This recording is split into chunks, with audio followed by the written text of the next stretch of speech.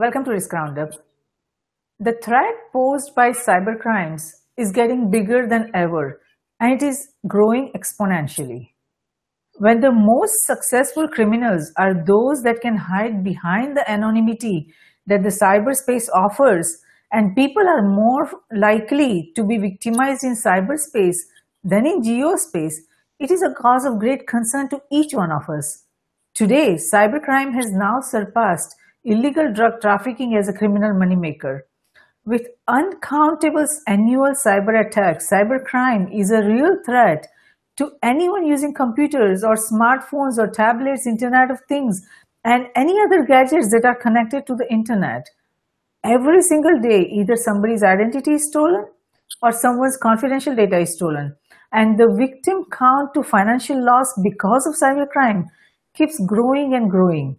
How does this impact us individually and collectively?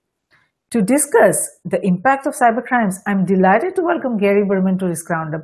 Gary is the founder of Cyberman Security and is based in the United States. Welcome, Gary. We are honored to have you on Risk Roundup. Thank you. I'm delighted to be here. Wonderful. So, Gary, the rapidly evolving cybercrimes shows great vulnerability of cyberspace and the digital global age. Keeping up with the growing complexity of the nature of cybercrimes is a challenge facing everyone, individuals as well as entities across nations, its government, industries, organizations, and academia. What is the status of cybercrimes as you see from your perspective? My perspective is a little bit different than most cybersecurity experts because my expertise comes from being a victim. And the story that I'll be sharing you through our time together today is quite unbelievable, literally, that we were victims of a persistent series of cybercrimes over a period of 15 years. And beginning about a year ago, I decided to do a deep dive to address your question. You know, what are the social, economic, and political effects of the increasing dangers of cybercrime globally? And I have several conclusions that I've come up with, just as I said, from the perspective of a victim. One is it's not a question of if you or your organization or even your family are going to be hacked. It's just a question of when. The second thing that really I think was quite startling to me is cybersecurity as an ecosystem is incredibly complex, much too complex for a regular person to try to understand. And if you're the owner of a small and medium business, it's really incredibly difficult to wrap your mind around the complexity of the cybersecurity ecosystem and how to defend yourself. And then the third big conclusion that I can speak with unfortunate credibility, excuse me, is that the majority of cybercrime actually is because of human error.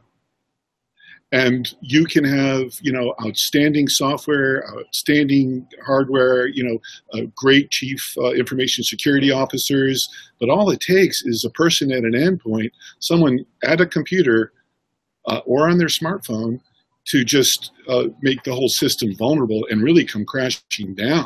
And I think the last thing I would say about the complexity of cybersecurity is that the lines between work and home have been erased. And so if you make a mistake at work, that puts your family at risk. If you make a mistake at home on your cell phone, that puts your work at risk. So this blurring of the lines is something that I'm spending a lot of time working on. No, you're absolutely right. All the points that you made are excellent. Like, first is it's not like if you are going to be hacked. It's just a matter of time when you will be hacked. And the second point is that this is very, very complex. And, the complexity is so huge and so enormous that our understanding and education and awareness is not there for everyone. And the third line that you said about blurring boundaries, if you make a mistake at home, it may impact your work. If you make a mistake at work, your home, will be vulnerable because of the interconnections and interdependencies and interconnectivity. So that is also another huge problem, that if one organization or one individual does everything right to secure or to protect their, cyberspace, or, all their ventures on the cyberspace, or anything that they are using, or phone, or iPad, or computers, if they are secured, but if the others that are in their network, irrespective of whether it's work or anywhere else, if they are not secure, then you bring that vulnerability to yourself. So there are a lot of complex challenges, and as cyber criminals are technologically more experienced and educated, they take advantage of individuals and also the organizations that are not cyber literate, by using that cyber knowledge to trick all those, cyber illiterate, irrespective of, nations, or irrespective of the industry, into giving their vital information, such as their bank account information or social security number. So this cyber education challenge that brings great vulnerability to each and every nation, each and every individual and organization, is a very complex challenge. Yes, and it's true, everything that you said. And what's interesting about it, though, to me and for our experience, when I was trying to decide, well, how do we take what happened to us and turn it into something good for the larger world? Where do you start? Because of the complexity. And so we decided, which I'm sure, we'll discuss a little bit, to create a comic book series, The Adventures of Cyberman, from victim to advocate. On the idea that if we could distill incredibly complex cybersecurity information down to something that a lot of people love around the world, which are superheroes in comics, and make it entertaining and fun and engaging, then they're more likely to remember what it is that they just read and saw. And absolutely. And that's very, sorry to interrupt, but that's such an excellent initiative, because this education, the comic books that you are creating, is an education medium, and it has to start right from the childhood. All the kids love to read comic books. So if you are able to put together this whole security format education in a comic book format, it will help kids right from the beginning, right from childhood, to learn, to get educated. So I really like that idea of yours. Thank you. And we've really been blessed because starting only about 30 days ago, one person at a time, with my little thumbs, on my smartphone, I went to LinkedIn and I did some searches using Chief Information Security Officer, IT, senior level executives. And I started inviting them to take a look at something that I had posted, which is a picture of the comic. And then I asked the LinkedIn world to please just send me stories about victims and answer 3 questions. What happened? What were the consequences? And what were the lessons learned? And we're going to take those real life stories from around the world and make comic book instructional tools, based out of them. So let me ask you a little quiz here, if you don't mind. So I started only 30 days ago with these 2 little thumbs, one person at a time, inviting the most senior people around the world in technology. Take a guess how many people have said yes to connect with me in 30 days. Oh, I'm sure it would be thousands. 10,670 people. I'm not surprised. And believe me, when there is the right initiative, when there is the right message, and when there is right passion to do something for the greater good of the humanity, connections and support will never be a problem. So I'm not surprised. Congratulations on that. That's an excellent idea, to invite all those real life stories, because it's learning from those real life stories that we'll be able to put together the right proactive approach as well as the reactive approach. What measures needs to be taken, before we get hacked, and what measures need to be taken, after we get hacked. So that is an excellent initiative, and believe me, this will keep growing and growing, because everyone wants to help, in the right initiative. When I launched the Risk Roundup, this series, let me tell you, when I had only 10,000 followers that time, and a lot of them were my connections. as soon as we launched Risk Roundup and with the right message and what we are trying to do to create education and to raise awareness to everyone across nations, all the decision makers from the highest level to, from industries, from government, from organizations, everywhere we are getting amazing support. And we are getting following from each and every nations. You would be surprised, from Middle East, from Africa, from Europe, Asia. There isn't a nation where we don't have following. So what you are saying is absolutely right, that when you have the right message and when you are trying to do something for the greater good of the humanity, getting support is not a problem, and you will keep getting more and more support. So, well, I really appreciate you saying that. And to me, what was also incredible about that is it was very reaffirming, because having gone through the experience that we did, and we lost, several $1 million, to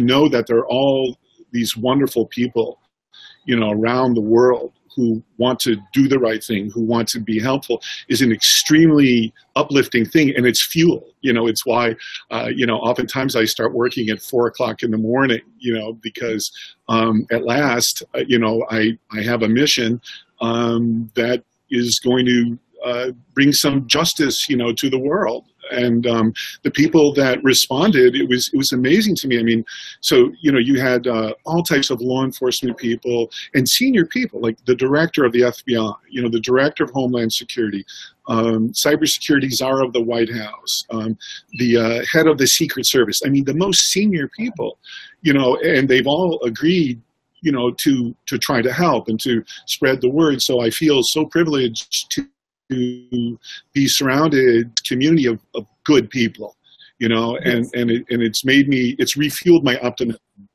Absolutely. There are a lot of good people out there in each and every nation, and your support will keep rising. Would you like to share your story of what happened? You just mentioned that you lost several $1 million. What happened? How did that happen? And what can our global viewers and listeners learn from that? And how can they do things proactively or do things differently so that they can protect themselves from not falling victim to that? Yes, that's a really good question. My story is very unusual, but not unique in that my wife and I started a marketing company about 25 years ago. Thank goodness it went very well. After 10 years of being in business, we did a joint venture with the largest marketing company in the whole world, and things were going just great. Unfortunately, I suffered a near-death injury, so I was out of my own company for a period of about 6 months. During that time, without me knowing it, a series of key executives, insiders, decided to start their own competitive company while working for me full-time. And so I noticed over, a period of months that our sales, were just going down when really they were going straight up as a result of this merger. And one day I got a call from the CEO of our partner, and he was hollering, yelling at me, what the heck is going on with your company? And I was shocked. Because, we had very big, important clients, big global companies like AT&T, Procter & Gamble, General Motors, and our reputation was stellar.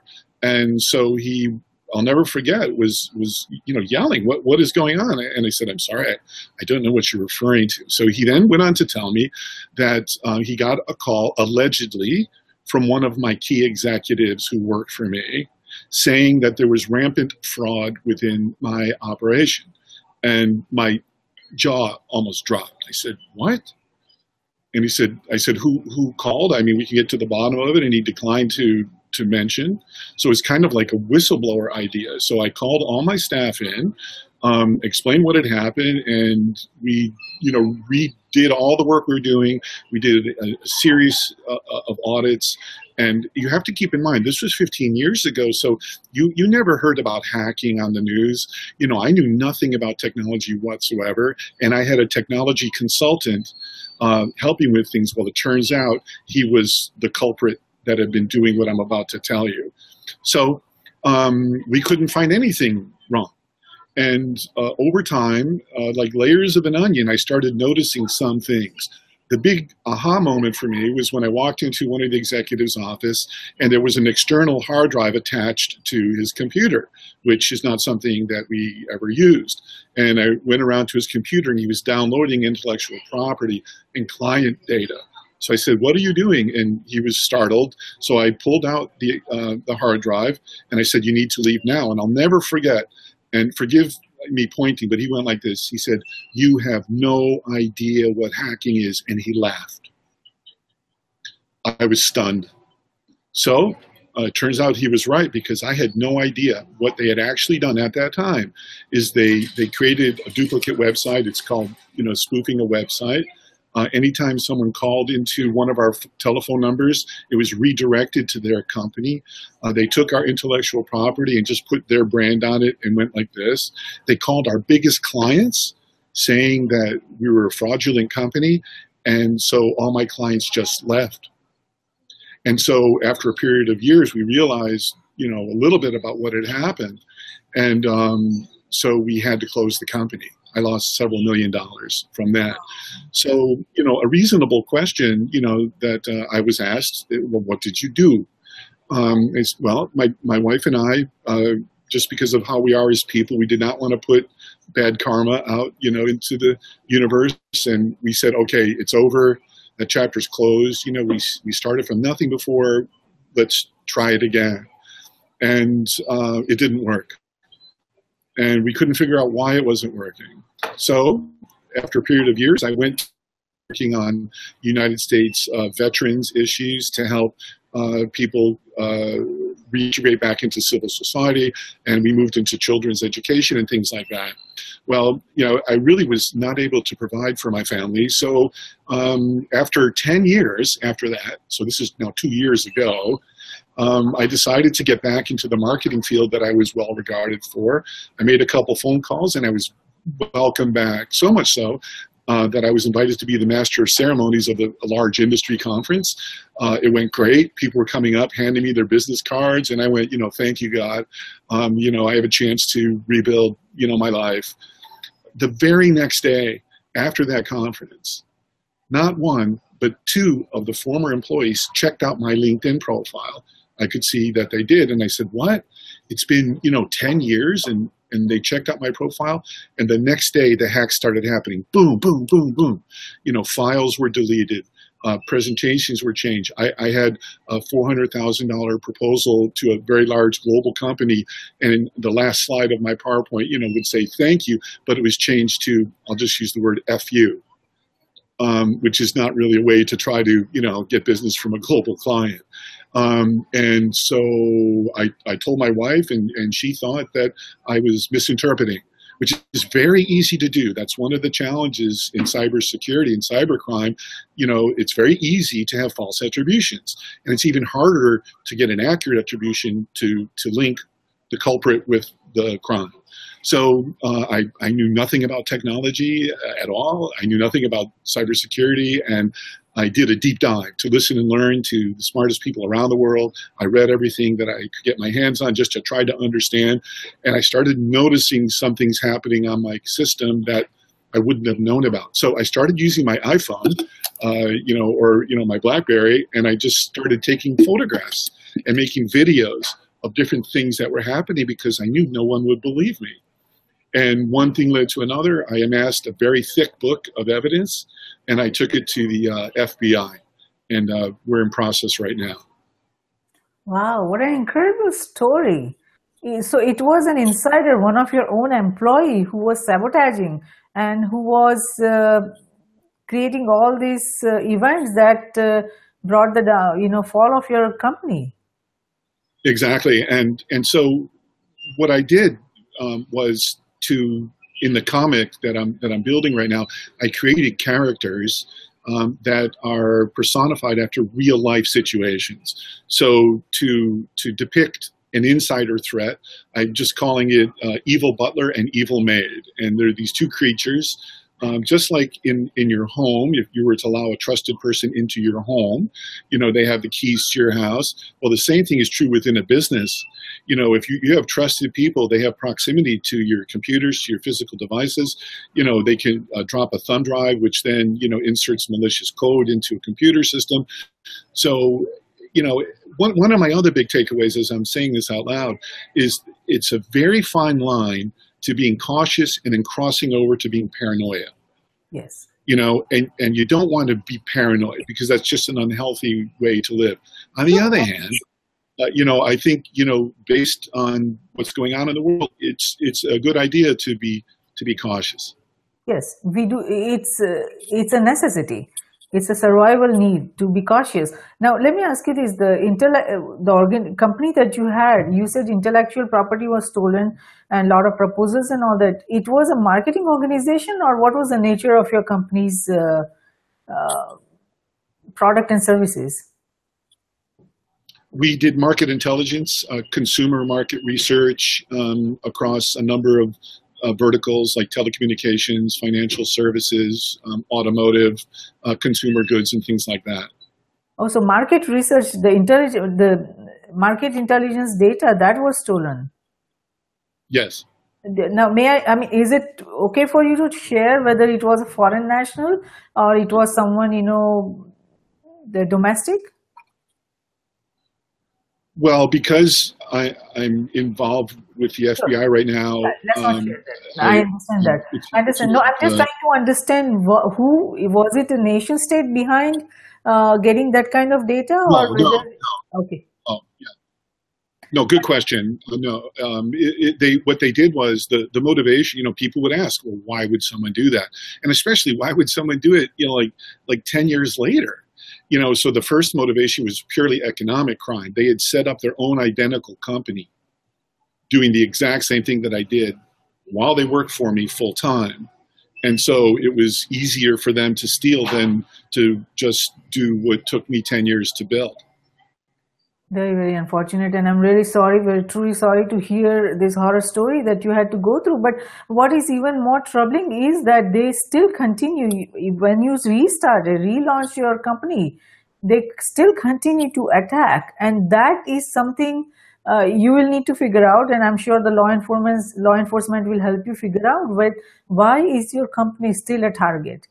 What is it that you do, and what kind of data that you are, gathering that is still an interest to all these criminals or, would-be criminals, and they keep trying hacking you? That is something you all will have to collectively figure out, because the more sensitive nature of the data that you are creating, more intelligence you are creating, it is certainly of interest to a lot of, parties, and they want to access that kind of data. So that is something you will have to figure out, that why is your data attracting these criminals?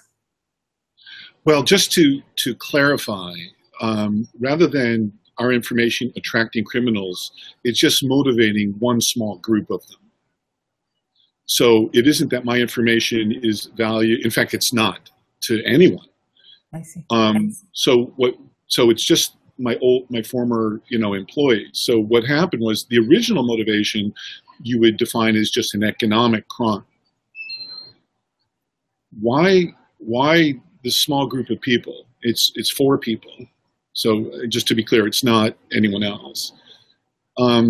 People hack for different reasons, and I've learned a lot about motivation of hackers. I read, for example, a very interesting survey that was done at what's called DEF CON in Las Vegas, United States, this last year. And the security firm interviewed about 100 what they call black hat hackers, which are, sort of the bad people, and also they interviewed the people defending them. And the reasons that they hack are varied. In my case, it pivoted from an economic, motivation to something more along the lines like revenge, and some type of psychological, kind of reason. It's no longer economic because I'm not in that business anymore. I had lost everything. I'm doing Cyberman now. I'm this reluctant cybersecurity, educator. But for the larger, viewing audience, there's no question that they do it because they can. A lot of hackers just think it's fun. Oh, I can do it, and I can see you through your webcam, or I can get into your credit card. Well, that gets into financial, motivation, and then larger, organized, crime efforts and things like that. Nation state sort of hacking is really at the bottom of the list, according to the survey. That's a very rare occurrence. Let me rephrase that. It's an increasing occurrence, but it involves big intrusions. What I'm really focusing on are regular people. A mom who wants to protect her daughter. A person who has 100 employees who wants to stay in business. And things like that. I don't have any credibility or authority to try to talk about larger sorts of intrusions, but there are many, many wonderful experts in the cybersecurity ecosystem that do. Oh, definitely. And believe me that there are a lot of different ways and in different formats that we can provide the resources and expertise that is necessary for everyone to stay safe in cyberspace. And your story, what you and your company went through, was because of this insider, hacking or insider, one of your employee doing all this damage to your company and organization. But in cyberspace, there are so many different criminals that are out there that are experts in social engineering or manipulating users into performing actions or giving up their confidential informations. And not many people understand that. Everyone uses social media, but they don't understand what to share, what not to share. So what implications do you see, and how do you, as you prepare these comic books and as you try to educate the individuals as well as,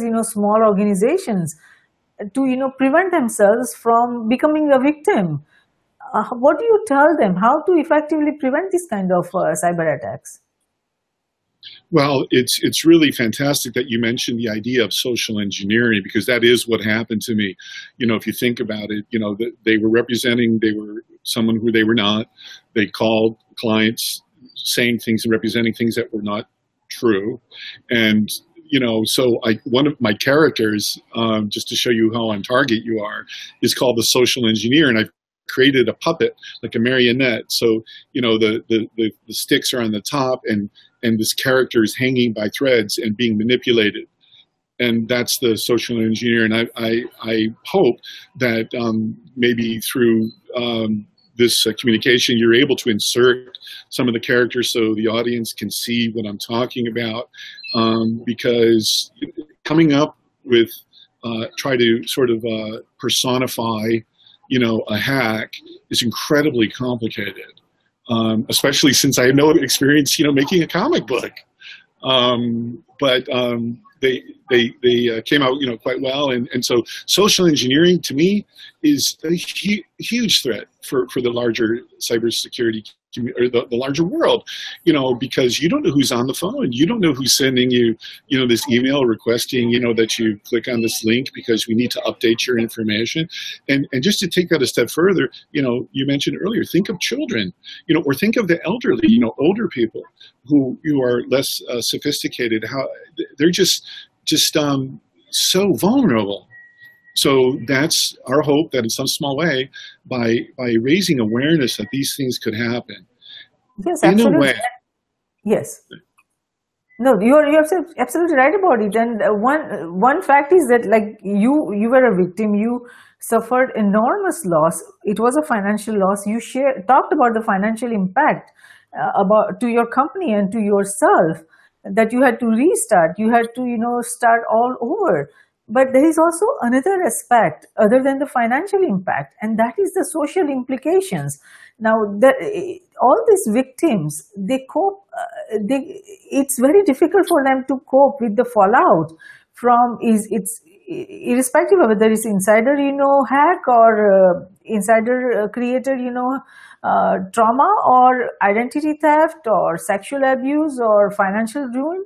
And there not many people understands, or there is not much awareness about how to cope up with this social impact. And sociologists and psychologists and psychiatrists, I'm not sure if they are ready, or if they even have a proper programs to help this kind of victims. So how is this social impact of cybercrime can be handled, and what can be done? How did you recover from that, you and your family? That's such a great analysis. Well, I think the first thing to do is to humanize the statistics. I think because cybercrime is so prevalent, you hear about these massive hacks and loss of data. I think people are immune to understanding it. So, one of the reasons that we've taken this approach is to make it real, is to humanize through this particular story what can happen, and most importantly, what you need to do to protect yourself.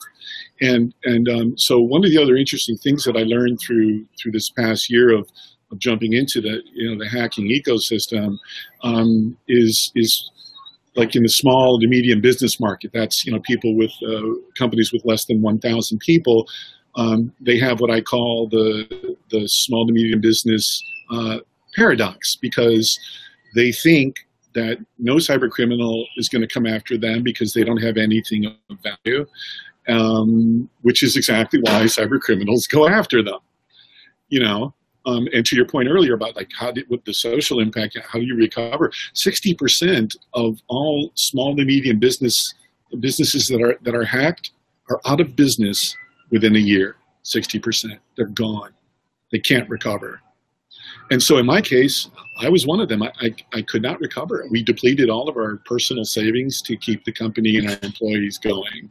And so fast forward to today, this moment with you. This is how I'm coping with it, to pivot from being a victim and to become an advocate, to try to bring some sort of larger justice to the world, and to have this experience have meaning in that way. Well, that's an excellent way to go forward. That's an excellent way to cope, that while you became victim, you want to make sure that others are not victimized, and you want to help them, stay in a healthy state, and you want to make sure that you help them in any way you can. You create education awareness, and you make the society much more stronger. And that is probably the larger role maybe you were supposed to take, rather than, having that marketing organization that you had. So maybe 10 years from now, you will be able to connect the dots, that why you became a victim and why you had to launch this organization, and what was the reason you had to go through this whole journey of becoming a victim. There must be some reason, a bigger, picture that we are not able to see right now. We are just seeing it from the perspective that you became a victim, you lost everything. But there is something bigger that you are destined to do, probably. So and you are passionate, you are doing it in the right way, that you want to have some constructive effort, or because of that victimization, that you want to create something bigger than yourself. You want to work towards something bigger than yourself, and that's an excellent way to go forward. But if we talk about millions of cybercrime victims, a lot of them lose money. A lot of them, are able to at least restore some stolen money, most of the time. If it's a credit card, was hacked, or credit card was stolen and things like that, or the bank account, they are able to recover some money. But these events, as you have suffered, that it traumatizes people, and a lot of them are so vulnerable that then they lose the trust in the internet, and then they delete all their accounts. They don't want to be on the internet. Now, it's very easy, to get traumatized and to make a decision that I don't want to be part of the internet. I'm just going to keep, my life simple, not to, go on the internet, not to have any connectivity, not to have any social media accounts. They isolate themselves. how is that I mean, do you see because you can speak, from your personal experience, do you think that is the right way to go, that you just stop being on the internet, or you educate yourselves and you make yourself much smarter and more stronger in terms of your surroundings, and what you are supposed to do, you educate yourself? That is one approach. And the second is that, is there any help available for victims of cyber crimes to help them go through this trauma? I mean, from my assessment, that psychiatrists, psychologists, or counselors, they don't have enough programs, or any effective program at this point. But is there any other kind of help available for the victims of cyber crimes? Well, I don't know how many hours we're going to stay on this podcast, because you just brought up a whole lot of important issues. So I'm just going to go back and then forward with the first thing, and I'll try to address each of the things you brought up. In terms of like the larger purpose, I'm very blessed. I found it. This is it. The Adventures of Cyberman. I guess, I'm supposed to be an alter ego, sort of a superhero in a fun way. So that's my purpose. I know that now, because I've been working on this for a long time, and I feel at peace. One of the things that this process has done, it's been a catharsis for me, and telling this story to you. I mean, I have not talked to a lot of people about this yet, because we're just in the process of creating the comic. It's not finished. And so I think I found my purpose. The second thing I would say to you, a very good insight you brought up, which is 93% that are in the of people that are in the cybersecurity world actually come from technology. Only 7% come from the social sciences or the marketing and communications realm. And that makes sense, because it's a technology issue, at least at first. Now it's become a communications issue. And so my background, fortunately, really fits very well into communicating very, very complex issues into terms that people can engage with and enjoy. So now I'm going to go to your question about resources. There are wonderful, wonderful resources and that are available for victims of cybercrime. And one of the ways that we're going to spread the word about when the comic, and we're going to have an online platform too, by the way. People will be able to buy a single issue of the comic, online for very modest costs, $15. We're putting about $1,000 worth of best practices in it. So I want people to be able to afford it.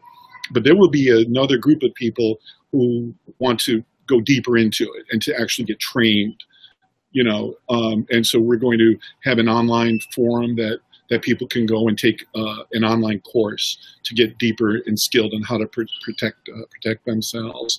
And in terms of victims advocacy, there are a lot of, if you type in the word cybercrime victims, you'll see lot of results of great, worthy organizations putting out information. I mean, remember, I mentioned to you earlier that the LinkedIn contacts are all these good people. There are millions and millions of great people who want to do the right thing, around the world on this topic, and they will help you. And one of the things that this is really more down the road, because this is a complex undertaking I'm in right now, but inside the comics, to have actual links in the electronic version of the PDF, to actually have links. So as Cyberman is going through these adventures, and we're talking about, let's just say, phishing, then you can click here and then get, legitimate, deep knowledge about the topic. So that's, we want to make Cyberman a kind of a curator of information to help people protect themselves online. That's really welcoming, and that's good to know. Now, we have been talking about the impact that happens because of social media to adults, and so the impact that happens to businesses. But there is also a large class of kids. I mean, kids that are impacted by social media, children of all ages, teenagers. They are all impacted in such a cruel way. I mean, cyberbullying happens, and all kinds of crimes happen, which are not actually crimes, but they make the kids take such bad decisions. They lose hope. They sometimes, commit suicide, and all such bad things happen to kids on social media. So, is there any effort going on to help the kids that are impacted by these social media crimes? Yes. There are a number of law enforcement initiatives. One of the first people that believed in my story was a guy named Richard Geary, and you can go to his website. It's IROC2.org, and it's called the Institute for Responsible Cell Phone and Online Usage.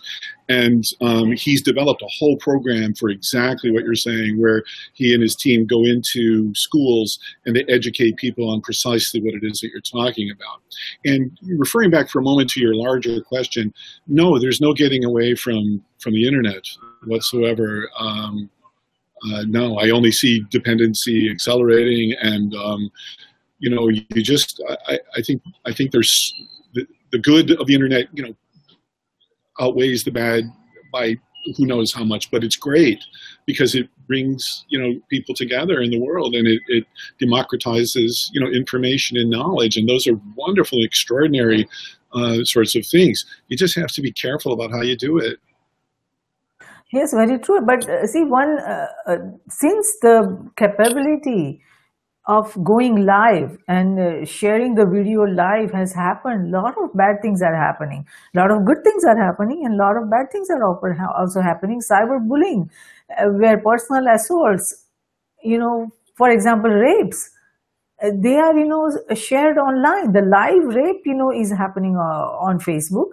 I'm not sure if it's Facebook, but I heard that it happened, so I don't want to name Facebook like that, but I heard that it happened. Live, rapes are happening, and then all different kinds of casualty of victims, are going through this disgrace and humility, because of the live, somebody is being bitten, on live video, and how can they overcome this kind of victimization? How can they overcome this kind of assault when we don't have this capability? We don't have cyber live police that can stop this kind of crimes happening or shut off the video feed.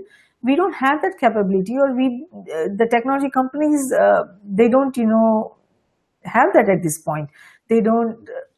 We don't even have that capability in geospace. If a crime is happening, if the cop is nearby, they're able to stop. But most of the crimes that are happening, we are not able to stop them in real time.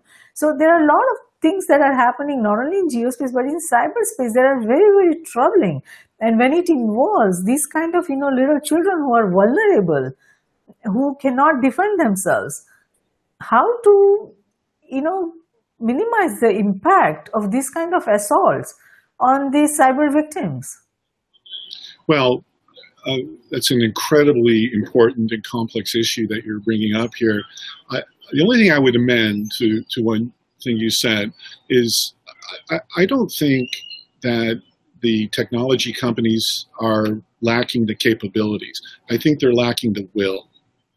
And this is something that we see in the United States playing out right now in front of the American Congress, because there have been hearings regarding events with alleged Russian hacking into the U.S.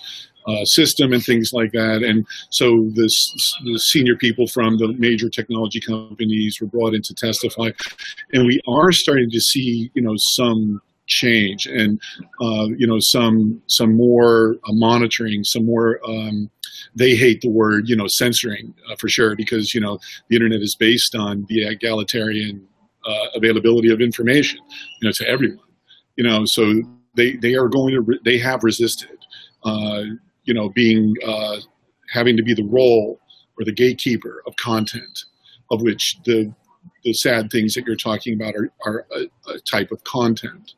But at least now, and this is very recent, in the last 6 months, they're being held to task because of some of the things that have happened. And so at least in the United States, our mainstream media is regulated.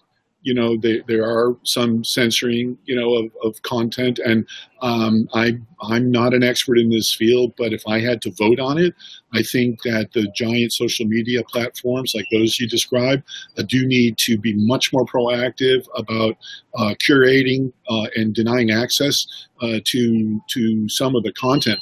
Then the question becomes freedom of speech. Who decides? What can and cannot be included? Do you link it to existing laws in a particular jurisdiction, but the laws in the United States are going to be different than those in India?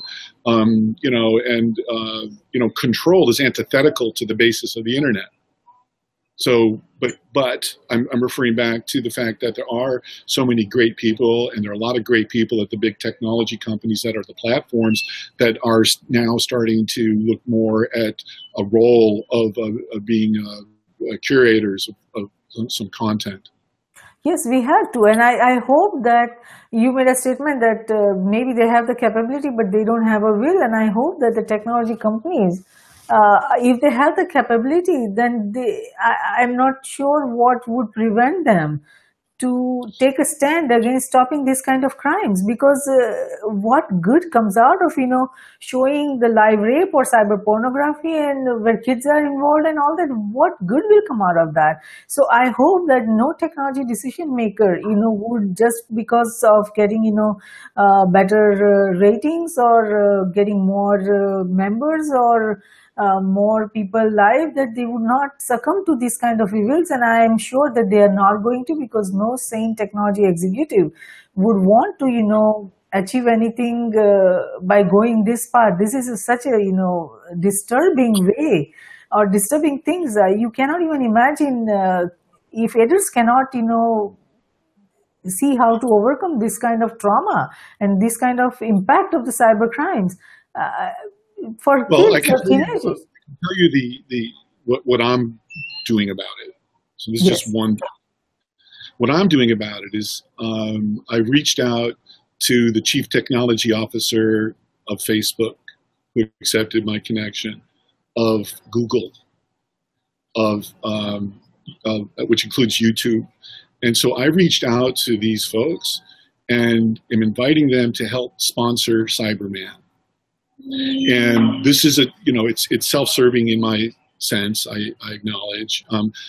But I think Cyberman can be an industry-wide platform to help solve some of these issues that you're bringing up. And by having these big technology companies taking a proactive stance about keeping people safe online, which they all do, by the way. They all have fantastic education and awareness programs for sure. This would be just a slightly different way to accomplish the same objective. So, if any of them see this podcast, please call me. I could use your help. Oh, I hope that they listen. The right decision makers listen. We have many decision makers from all across nations that watch our webcast, as well as listen to the podcast. And I urge them to seriously take a look at these issues that impacts everyone, irrespective of age and irrespective of nationality or race, color, religion. And we want to make sure that cyberspace is safe enough that we can create something wonderful out of cyberspace, and that we don't have to go towards a point where people have to seriously think about not going forward on the internet or not being on some website or not being on social media. So we all want to make cyberspace secure and safe for everyone. So what would you like to tell our global viewers and listeners? Well, first, thank you very much for taking the time to listen to this story. The second thing I would say is, in a larger sense, one of my favorite quotes is, when smart people get together, good things happen. And this has been true with the work that you're doing, and it's certainly been true as of 1 month ago, when I, just started telling people about this, the adventures of Cyberman. And so if you would like to participate in some way, if you have content or perspectives or stories or access to people that can help scale Cyberman globally, you can just go to my LinkedIn profile. Gary Berman in Miami, Florida, and just connect and we'll make some great things happen. So I'll stop by saying thank you again. Wonderful, Gary. So thank you so much for participating in this roundup today, and we appreciate your thoughtful insight on the impact of cybercrimes. And we were touched by hearing the story of what you had to go through, what you lost, and what you gained. Because of what impact of the insider cybercrime that you had to go through. So our global viewers and listeners will benefit tremendously from listening to your story and from the understanding you provided on the need for cyber literacy and awareness today and in the coming tomorrow. So even if a single individual benefits from listening to your story and takes some measures to protect themselves and understands the impact of cybercrimes and prevent being a victim of cybercrime, this Risk Roundup Dialogue has been of service, and we thank you for that. Thank you. Wonderful. So the challenges and complexities of evolving cybercriminal threats and its impact has crossed the barriers of space, ideology, and politics, demanding a constructive, collaborative effort of all stakeholders, individuals as well as entities across nations, its government, industries, organizations, and academia. Risk groups, cybersecurity, geosecurity, and space security risk research centers are created to identify, evaluate, and manage the risk facing NGIOA-NCGs, that means nations, its government, industries, organizations, and academia in cyberspace, geospace, and space. We at Risk Group believe that risk management, security, and peace, they walk together hand in hand. Though security is related to management of threats and peace to the management of conflict, risk management is related to management of security vulnerabilities as well as management of conflict. It's not possible to conceive any one of the three without the existence of the other two. All three concepts feed into each other. We believe that the security we build for ourselves is precarious and uncertain until it is secure for everyone across nations. Tradition becomes our security, so if we build a culture of managing risk effectively, it will lead us to security, and security will lead us to peace. Let's manage the existing and emerging risks together. For more information on the Risk Roundups, to watch the Risk Roundup webcast or hear the Risk Roundup podcast, please go to riskgroupllc.com and do not forget to subscribe and share. Until next time, I'm Jayashree, host of Risk Roundup, signing off. See you next time. Thank you.